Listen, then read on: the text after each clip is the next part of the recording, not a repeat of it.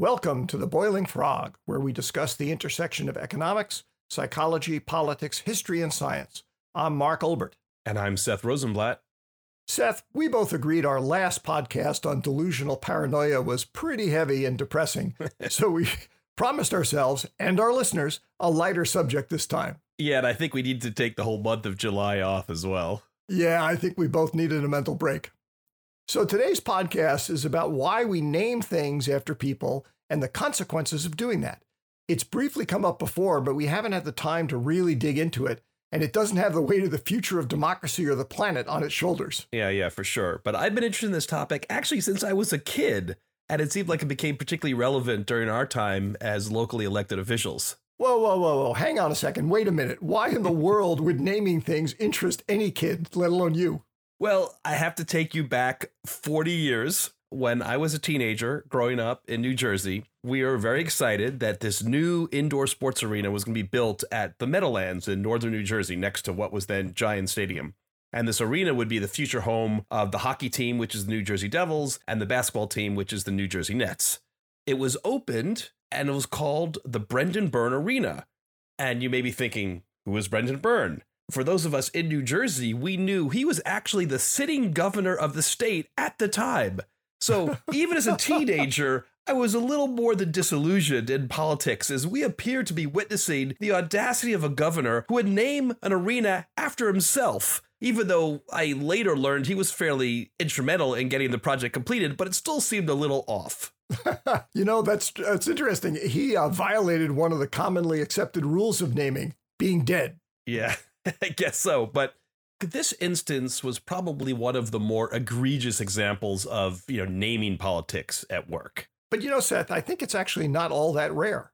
No, I get that. It feels like at every level of government, we seemingly have to name everything for a person, whether it's a building, an airport, a bridge, a park, a school, go on and on. It's almost like a compulsion. After all, while its true names are a lot more convenient than saying something like that big red building next to the small yellow building on the other side of town, there are plenty of easier ways to identify stuff, like they do in many big cities that have a lot of geometrically laid out streets. You number them or assign them letters from the alphabet.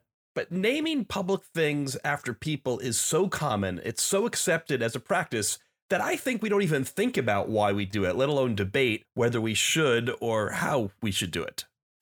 It's kind of like putting the fork on the left side of the plate. It's accepted practice, even though it really doesn't make much sense for most of the population. All right, so let's discuss why do we have this need to name things, and does it make sense to do so in all circumstances? As you said, all level of government seem to do it, even in our little city of San Carlos. That's right. We faced this in the San Carlos School District. We had a need to build 2 new schools and lots of discussions about what to name them.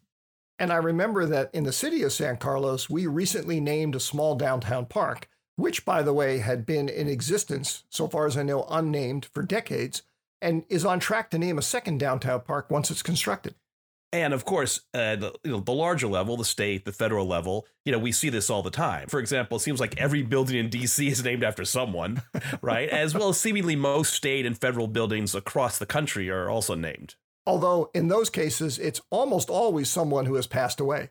Yes, but not always.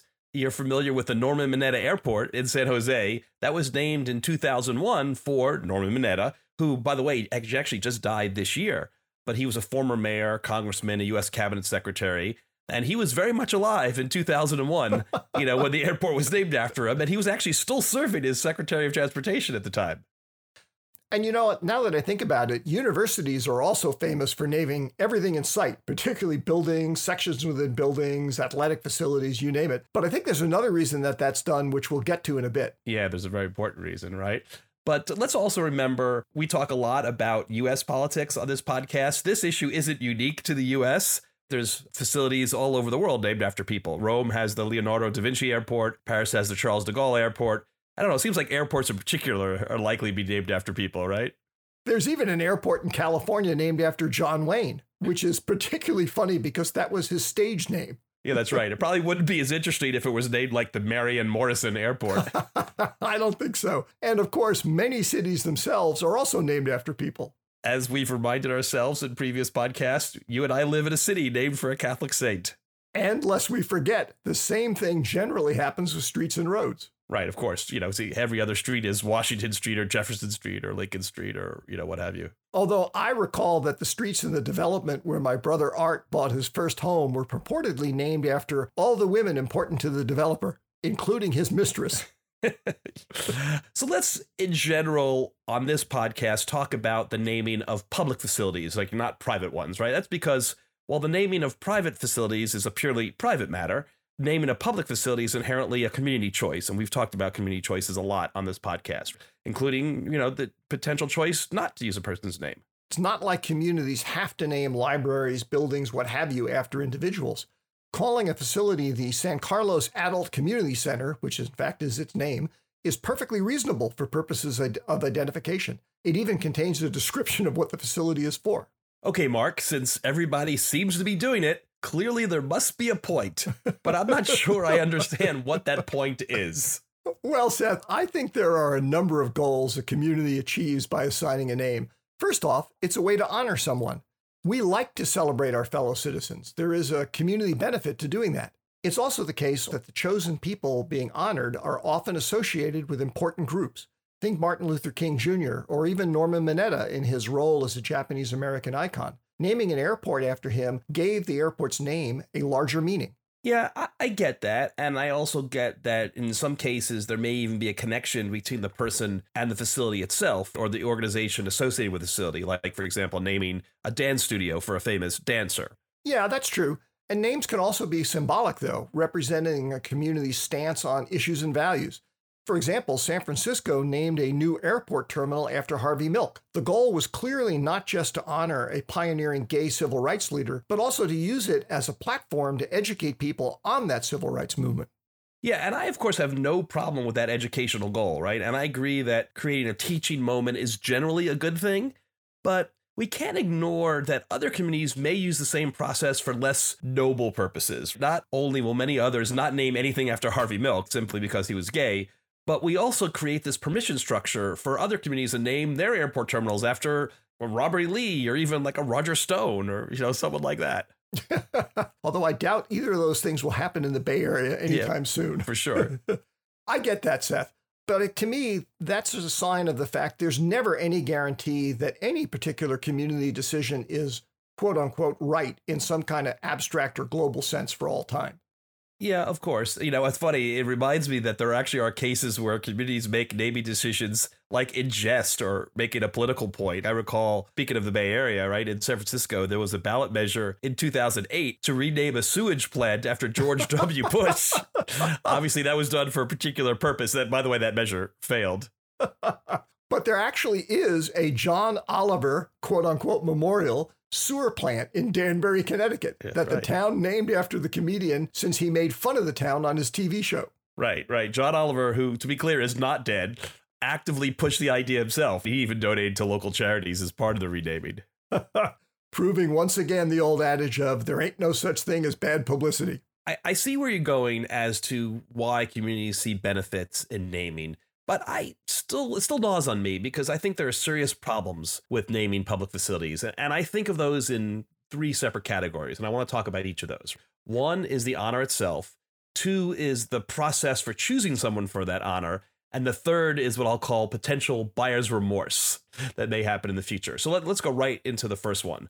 Honoring someone by naming something after them is effectively equivalent to anointing them in some officially sanctioned way, right? That's in part true because the naming opportunities are relatively scarce. If we had a lot of things to name, the value and the impact of each naming would be a lot less. Sure. Like when you see plaques within parks where people can purchase the honor for a loved one, the very abundance of those, makes any individual honor much less significant. Although collectively, they highlight just how important the park is to the community at large, because no one would purchase the plaques if they didn't appreciate, in some fashion, the park. Right. But in your example, when there's only one school or one airport, and they're built every 50 years or something, right, in any given community, it's pretty rare honor. Yes, but I'm not sure the anointment itself, if there is such a word, is a problem. Few political choices of any kind please everyone. That's why I often say choices aren't good, they're least bad. So long as enough, whatever that means, of the community want to bestow the honor, I guess I don't really see the anointment as a problem. Yeah, but the question will always exist about whether one person is great enough to deserve such an honor, right? Particularly given that, like every one of us, they're imperfect human beings. Good point. But this problem strikes me as another example of the limitations of what I call binary categorizations. We subconsciously tend to assume you're either worthy of anointment or not, which, like most binary categorizations, doesn't really map well to the complex world we live in. Maybe if we just accepted that even our saints and heroes have feet of clay, we wouldn't run into problems with naming stuff after people. Perhaps, but I would also make the argument that giving this singular honor can also serve to ignore and exclude others that may be equally deserving, and we tend to forget them afterwards. So let me just go right into the second issue, which I think is even a little more interesting, which is the inherently difficult process of deciding on a person for whom something will be named. In my recollection, when names get assigned, all the communities that you and I are familiar with follow one of two choices. They either pick an historical figure or pick someone who has a connection to the community itself where the facility is located. So in the first case, picking a historically famous person, right? Isn't that just an exercise in picking some favorite figure in history, right? It's generally unconnected to the nature of the facility itself. Which is why there are a lot of Washington schools, even though, to the best of my knowledge, he never played a formal educational role. And I think people just see an advantage in picking historical figures because it feels safe. Who's going to argue with picking, Nelson Mandela or, MLK or Gandhi or Washington, Jefferson, Lincoln, any of those guys? Yeah, but as we've seen lately, even people who truly played outsized and significant roles in history are anything but perfect, or they end up being viewed differently as history marches on or as communities evolve. Winston Churchill is a great example. He was quite famous for what he did during World War II, but everyone politely ignores his second stint as prime minister in the 1950s and his role in attempting to suppress Indian and Pakistani independence. Well, I think you're making, my point for me, which is communities perceive them as safe choices when maybe they're not. So that's the one category of famous person choice, right? And the other one that you mentioned is picking a locally connected person. Those face different challenges, but challenges too. That's true. And that selection process on the local level is often, as you said, just a group of community leaders lobbying for and or picking their favorite member of the community. And as a result, those discussions can cause, I think, community friction for no particular benefit. And this is often a bigger risk for local communities like ours than it would be, say, on the national stage, because local honorees are more subject to the specific whims of those in charge. So like when we were in charge, if we just really had a particular person we wanted to push, we had outside power to do that. And these honorees would be less likely to have this sort of broad-based appreciation and not subject to the same degree of historical and media evaluation as those whose role was played out on a state or national or global stage. It's one of the reasons I suspect that many decision makers on any level, including the local one, use the only name stuff after dead people rule. That allows for potentially more thorough review by the community and also reduces the risk of embarrassing things coming to light after the naming simply because the person is already gone. Sure, and I get that, but that rule also creates its own oddities, like naming something after someone like who died recently. I would never say, oh, it's good luck that they died when they did, but there is some level of irony that people are more likely to get something named after them if they die at a very specific time. Okay, so now let's go on to that third bucket of issues. A name is sticky and not easily changed because, as we've explored before, human beings tend to dislike and oppose change, right, of any kind. But why do you think that's important? Well, because nothing can completely eliminate the risk of negative new information coming to light, whether they're dead or not at the time of naming. When you assign a name, you can never be sure you know all there is to know about the person you're honoring. That's a fair point. Plus, now that I think about it, times do change. Today's hero can become, if not tomorrow's villain, substantially less heroic as values shift. Or maybe because the makeup and nature of the community itself changes over time. I forget who said it, but history is always viewed through the lens of the present. And as the present evolves, so does history. If not the facts, then at least our interpretation of those facts. Right, and of course, honoring Confederate leaders is a recent example of this. The community that approved the names was vastly different from the community using the names today. I think we also need to recognize, too, though, that many of the people who likely would have objected back during the naming process to the original names were explicitly disenfranchised when those names were picked. And let us not forget there are plenty of non-political examples where we see people in a different light later. Let's just take Bill Cosby as a sort of exaggerated example. I mean, his name has been on schools or facilities within schools. Then we later found out he was involved in a number of sexual assault cases. I mean, talk about buyer's remorse. A consequence of naming is that there will inevitably be, and are in fact today, many public assets named after historical figures we're not exactly proud of anymore. Which brings me back to my original point and my befuddlement as to why we bother naming in the first place. But Seth, I think part of the reason you're more opposed to how we name public things than I am has to do with how you assess the value to a community of assigning the name. Sure. I mean, like any decision, we have to weigh the benefits and the costs, right? And decide in our own minds or as a community in which way does naming things after people tip the scales one way or the other. For me, bottom line, I come down on the side of thinking that naming is a proper discussion for a community and its elected representatives to have, provided they discuss the trade-offs. Well, I'm still not a big fan. I see this as just a political decision, but unlike hopefully most political decisions, these don't actually serve to benefit anyone other than people's egos or some sense of doing something. Almost every time, the naming itself has no impact on the institution's mission. So therefore, it's a political exercise with lots of downside and little upside, one that can distract communities away from discussing real issues. And particularly in the case of schools and local institutions, I mean, naming a facility after a person feels like, to me, an exercise of exclusion and not inclusion, as it should be. I think you're being a little harsh on communities and their desire to recognize individuals who mean or meant something to them. People like to look up to individuals who stood up for something they, as individuals, believe in. It serves as a way, if nothing else, of reminding everyone, hey, try and live your life more like that, which doesn't mean everyone agrees with the elevation.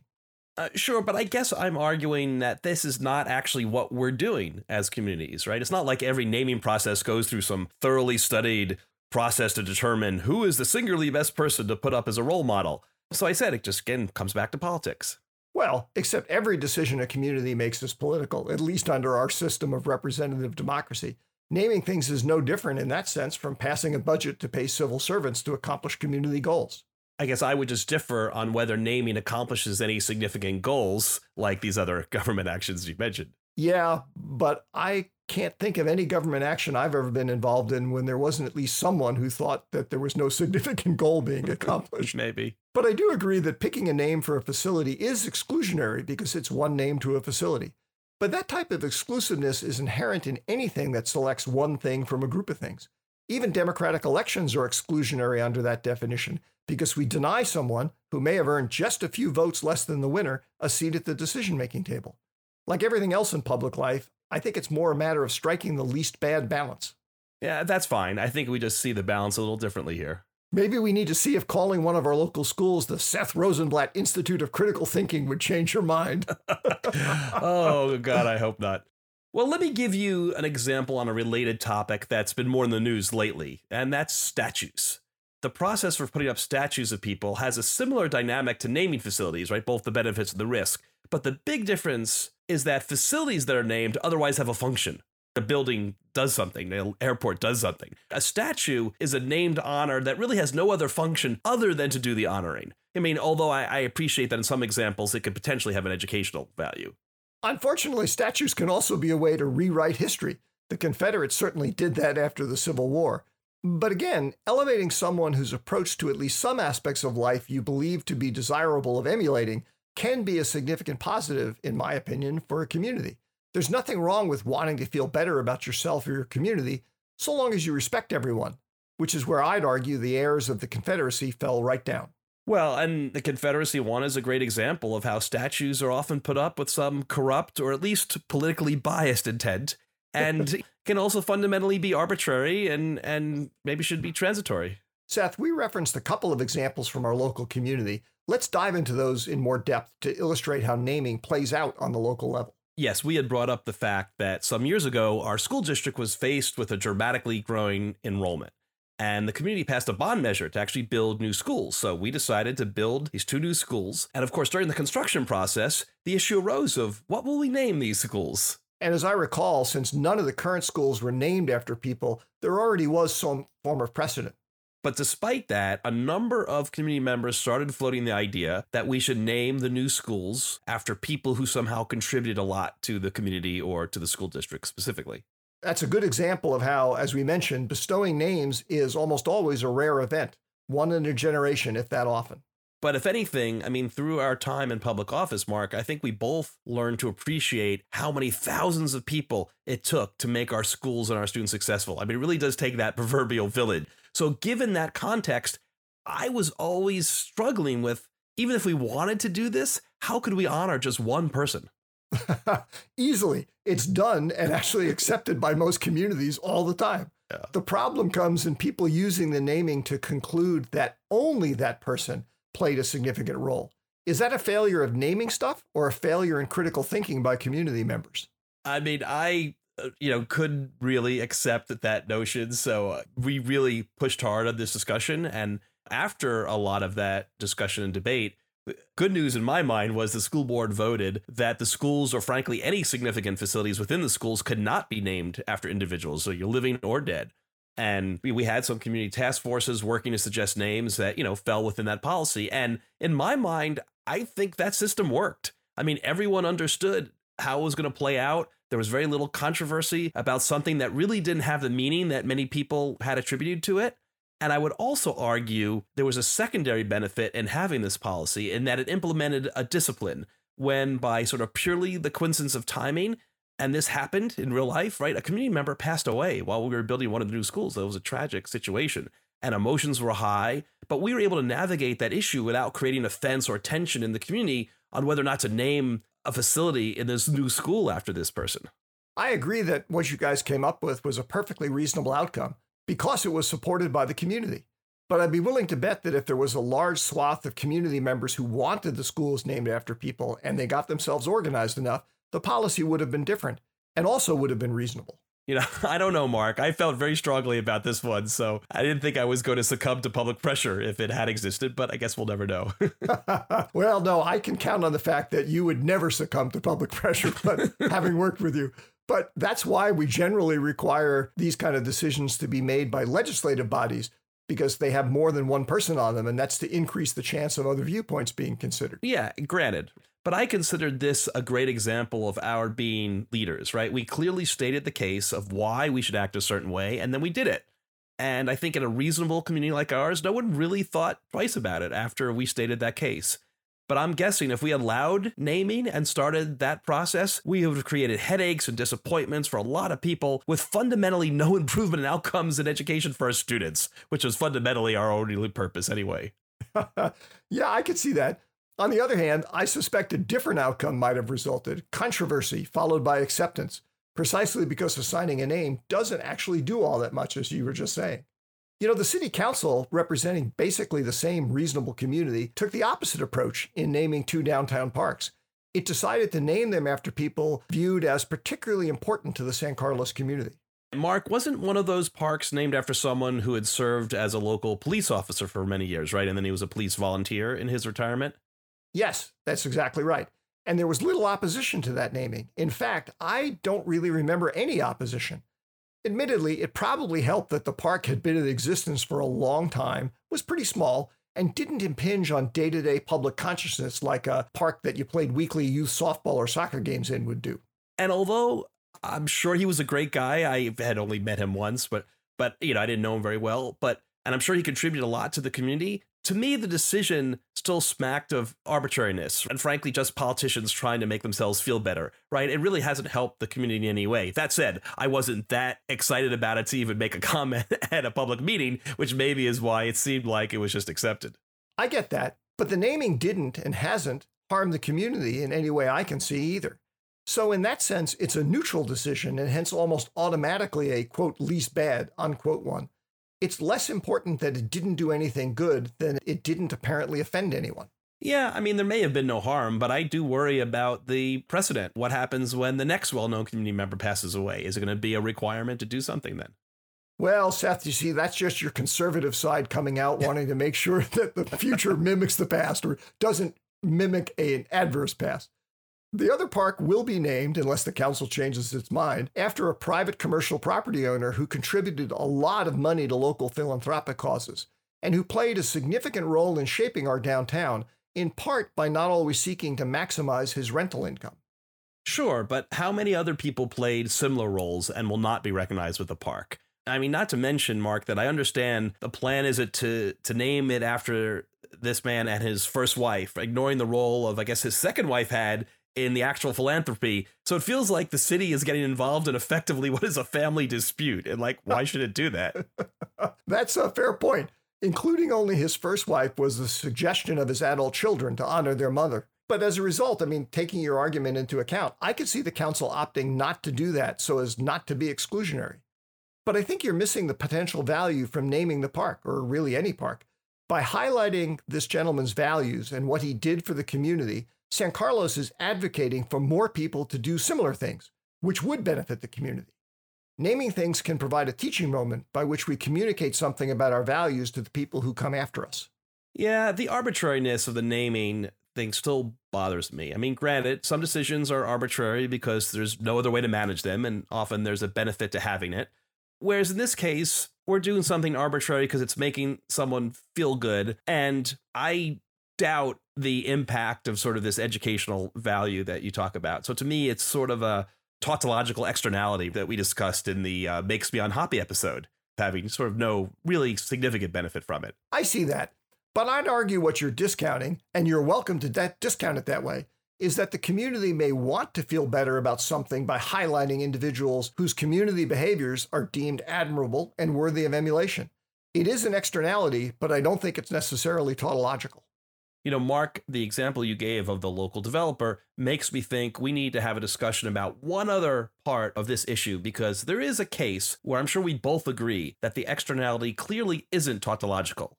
So let's do a little detour about whether we think money should play a role in naming public facilities.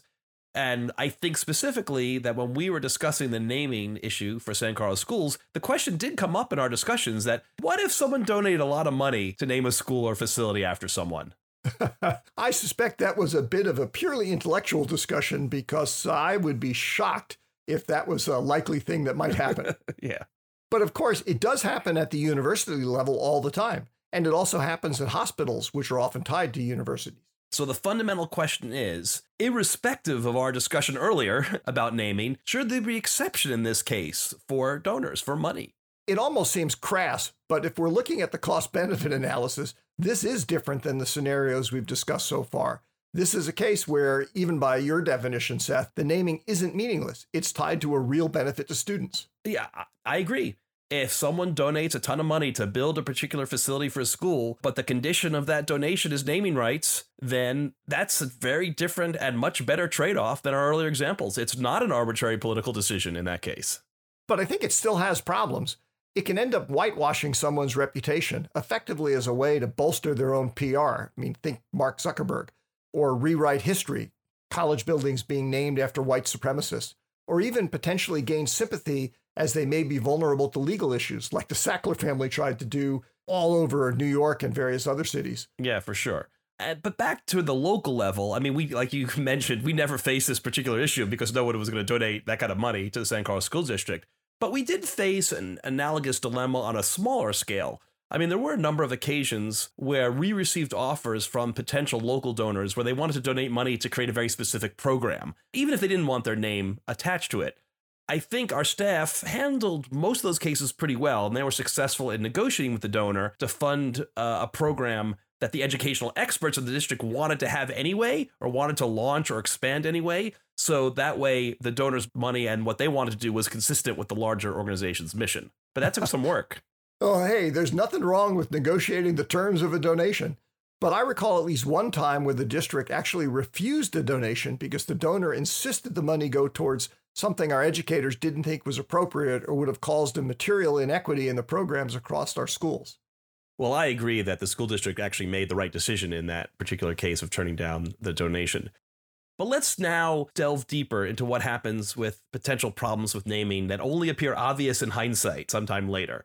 The first, we discuss this with statues, right, is that sometimes naming is birthed not just from political arbitrariness or laziness. I mean, sometimes naming is a concerted effort to shape how history is written, often with a very biased viewpoint or in a corrupt way. And of course, this was done relentlessly with Confederate generals and leaders. Well, while I despise honoring Confederate leaders, I suspect the result really derived from local governments building on a corrupt system that denied political power to people of color, honoring people who had tried, fortunately for the rest of us unsuccessfully, to uphold principles that were important to the few people who were allowed to make the decision. The problem was and is that those values that were being quote unquote honored were themselves unworthy and evil. There's a second problem, the second down the road problem, if you will. And this one's been equally in the news lately, right? It's that buyer's remorse that we reference, that institutions, particularly schools, have had in the names of their facilities, right? And this can happen either through viewing someone differently through a historical lens, like you referenced, and that could be whether it's Confederate generals or slaveholders or what have you, or because information is later uncovered about a person after something is named. It's the Bill Cosby example. But I'd argue that those effects are, quote, merely, unquote, the result of the times they are a-changin'. It's foolish to think we'll ever know everything there is to know about someone at any given point in time. In capitalist terms, we will never have perfect information. But just like with capitalism, things will still generally be okay if we get close enough. Yeah, unfortunately, as we said, names are sticky. We've learned over the last decade, it takes so much energy to discuss what to do when we regret that we've named something after someone. So why do it in the first place? Because we think it's the right thing to do at the time. The fact we may feel differently or our descendants may feel differently in the future is not really today's issue. I think this is another example of the inherent problems of conservatism as a philosophy. When there's a reasonable chance the future will be different from the past, which is almost always the case, it's nuts to require tomorrow to look like yesterday, whether you're talking about tax policy, putting up statues, or naming buildings. But wouldn't that argue that we should at least be cautious about making what are effectively permanent decisions, knowing that things will change in the future? Well, Seth, as I think I've shared with you, I used to have to constantly remind my colleagues on the city council that none of our decisions were permanent. They lasted only up until the time a majority of us decided to do something else. But I agree with you that this discussion leads us directly to what should we do about these naming issues, which are going to occur when they occur down the road.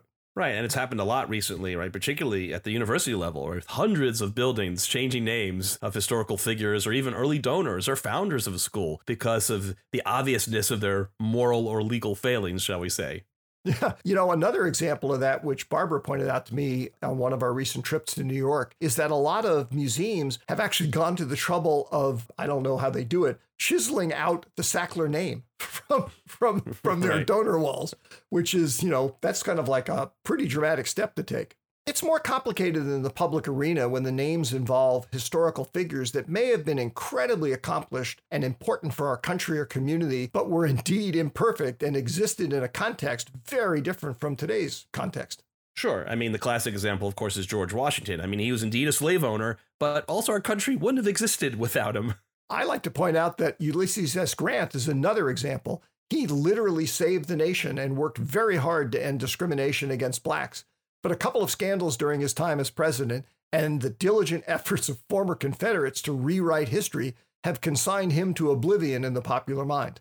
In the Toad Rage episode we had, we also briefly discussed the recent issue with the San Francisco School District and their discussion around renaming 44 schools, including those that had already previously been named, including Washington, Jefferson, Lincoln, and even one for Dianne Feinstein. We argued then that, particularly as an educational organization, the school district should have focused on the teaching moment, meaning do the things that teach students the good and bad about our historical figures, rather than engaging in what was clearly a very painful community discussion about potentially renaming schools, which they didn't end up doing. And in fact, a few school board members were recalled as a result of that whole effort. Yeah, and this San Francisco example explains, in my mind, why it's so practically tough to undo naming, and hence it argues for being very cautious in doing it in the first place. But if they had a school named for Jefferson Davis or Robert E. Lee, I bet that would change the calculus. No pun intended? Yes, no pun intended. Well, that's the problem with gray areas. I mean, everyone has a different view of their borders. Not naming things because there are likely to be negative consequences to deal with down the road reminds me of something my dad once told me. He said, "Mark, there are two things in life that it's never the right time to do: get married and buy a house. You just take your best shot and do it, and trust in your ability to work out the problems when they come up." I think that's an important aspect of all public decision-making, which, as we've explored in other podcasts, is inherently very difficult to subject to any kind of quantitative analysis. Mark, I appreciate your dad's wisdom. Once again, I would argue that getting married and buying a house have tremendous potential benefits, but even if there were some value in honoring someone by naming a facility, the value of that pales in comparison to the things he was talking about. One would hope so. The challenge, I think, comes from the unspoken belief that naming decisions should be good forever. They're not, just like any decision isn't good forever. But that's a particular problem in American culture and politics, which tends to frown on revisiting past decisions as a sign of weakness. Seth, when we teed up this topic, I thought it was going to be quick and light because it had no real meat, no real substance. Boy, was I wrong. Yeah, there you go. I'm sorry for that. And let me be clear, Mark, I'm under no illusion that government institutions will stop naming things after people. I mean, my opinion is clearly in the extreme minority here. My wife likes to point that out to me. But it's worth discussing this topic, as I think policymakers should at least not enter into these decisions in at least a reflexive or a perfunctory manner, but rather put at least a little thought into the purpose of naming as well as the potential downsides, now as well as in the future. Even though clearly you and I have somewhat different views on this subject, I do agree with you that there are some practical takeaways and lessons that maybe we can apply to public decisions regarding naming. Starting with the local level, as we talked about, I don't think everything we did in the San Carlos School District was perfect, but I do think we wound up handling this particular issue pretty well, and the process turned what could have been a very contentious debate into a fairly positive one. And essentially what you mean by that, I think, is that local governments ought to think long and hard before they name facilities after people. It can both save you a lot of headaches in the current process and in the future. Yeah, and it instills a discipline in the organization that it isn't forced to react when someone dies or a few vocal people push for something that's frankly just in their own interest. All of this could be boiled down, I think, to make good decisions, which, given how complex our communities are, really generally means make least bad decisions. I also think there's a simple change we could make when we assign names that would address many of the concerns we've raised. Put a sunset clause on the name, requiring the community to reevaluate its choice after a reasonable period of time, say 10 years, 15 years, something like that. Yeah, I like that idea. If the choice still stands, it could be re-upped. If new negative information comes to light, okay, it can be dealt with. And if the community finds it wants to honor someone else, great. One of the attractions of this is that there are plenty of precedents for it. For example, California requires every city's general plan, its constitution essentially, to be redone every decade or so, simply because they know things change. And for those times that institutions do decide to name something after someone, right, whether they've paid for that privilege or not, I think they need to think about their own future option value. And in some cases, I know universities put in morality clauses to give them the ability to remove the name in the future. Although these are not without problems, as there's definitely gray areas there too, but I still think those would definitely help. Communities would also be better served by honoring someone, not by just assigning his or her name to something, but by explicitly honoring what it is that that person did or what their values were, which made them worthy of recognition. That's often, but not always, done with plaques and information displays in a park or on a building. Yeah, I mean, I like that, but I think I'd even go a step further, which is if you must name something, you need to use it as a teaching moment. That can include both positive and negative aspects about the person being honored, as well as an honest review of all the issues surrounding their life. I think this is particularly true for schools, whose mission it is to educate. I think for schools, but I think, frankly, your idea would be great for any kind of public naming because it would inherently factor in this notion of the balancing factor and the recognition that nobody's perfect, but that's okay. We still have things that we want to value that we each do. There's also something else that we shouldn't ignore, which seems to come up pretty often as an action item in almost every one of our podcasts.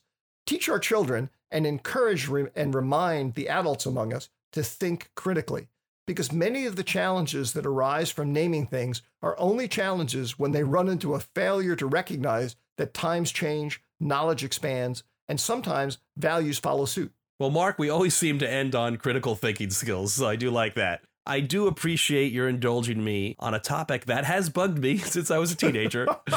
And it's also fun to find a discussion where we disagree a little more than we have had on our previous podcasts. I agree. This was a lot of fun, particularly because the subject wasn't about the potential death of democracy or the destruction of our planet. I really liked how it fell squarely into how politics intersects with psychology and history. Yeah, and it's an issue that doesn't get a lot of attention. It kind of just fell in our laps because of the circumstances we had in San Carlos. Well, Seth, thanks a lot for a fun discussion. Although I think we probably ought to go back to something a little deeper on our next one. Oh my goodness. Well, thanks to our listeners. Signing off, this is Seth. And Mark. Clearly stating up front, though, that for enough money, we'd happily let you name this podcast. Goodbye, everyone. See you next time. This podcast is copyright Mark Olbert and Seth Rosenblatt. All rights reserved. The Boiling Frog podcast is written, produced, and hosted by Mark Olbert and Seth Rosenblatt. Audio engineering and technical support provided by Caroline Olbert. Theme song composed by Benjamin Rosenblatt. Music arrangement and production by Mia Rosenblatt. For more information, resources, or to subscribe to this podcast, please visit our website at www.theboilingfrog.net.